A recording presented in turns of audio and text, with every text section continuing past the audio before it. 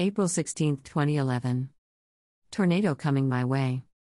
There were no seats available on the Greyhound bus, so I ended standing up in the middle of the Greyhound bus. There were dark clouds in the distance when a tornado appeared coming in the direction of the bus. I began to quote Bible verses as protection.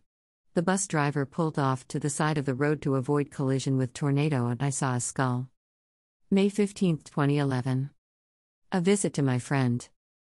My friend was clinically depressed and was sitting in a small, white room with no pictures hanging on the wall.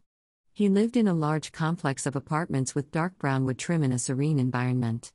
My friend did not think I was going to come for a visit, but did, and he walked down the apartment building stairs to meet me. May 16, 2011. A place for pony. It was in the 1940s or 1950s, and this young girl was with her parents, and they went to look at a new building that was in the process of being built. There was a carousel representing a pony stall, and she told her parents that she wanted to live at that place so she could have a pony. Something about the number 6, maybe apartment number.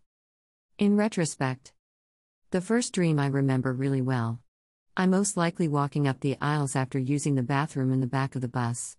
As I was walking closer to the front, a tornado appeared in the distance, so I remember physically bracing myself for being hit by tornado.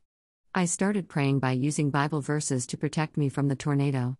I don't remember the bus driver pulling off to the side of the road, and I vaguely remember seeing a skull.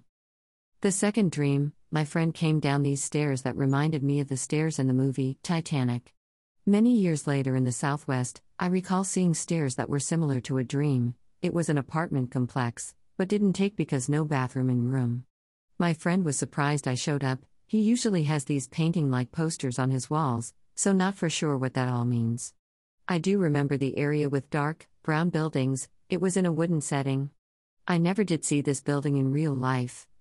It was some kind of area with therapists.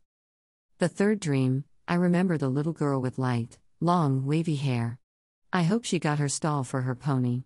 I never met this girl, nor did I hear anything about a pony. However, many years later, I did end up living close to a fairground that had rodeos.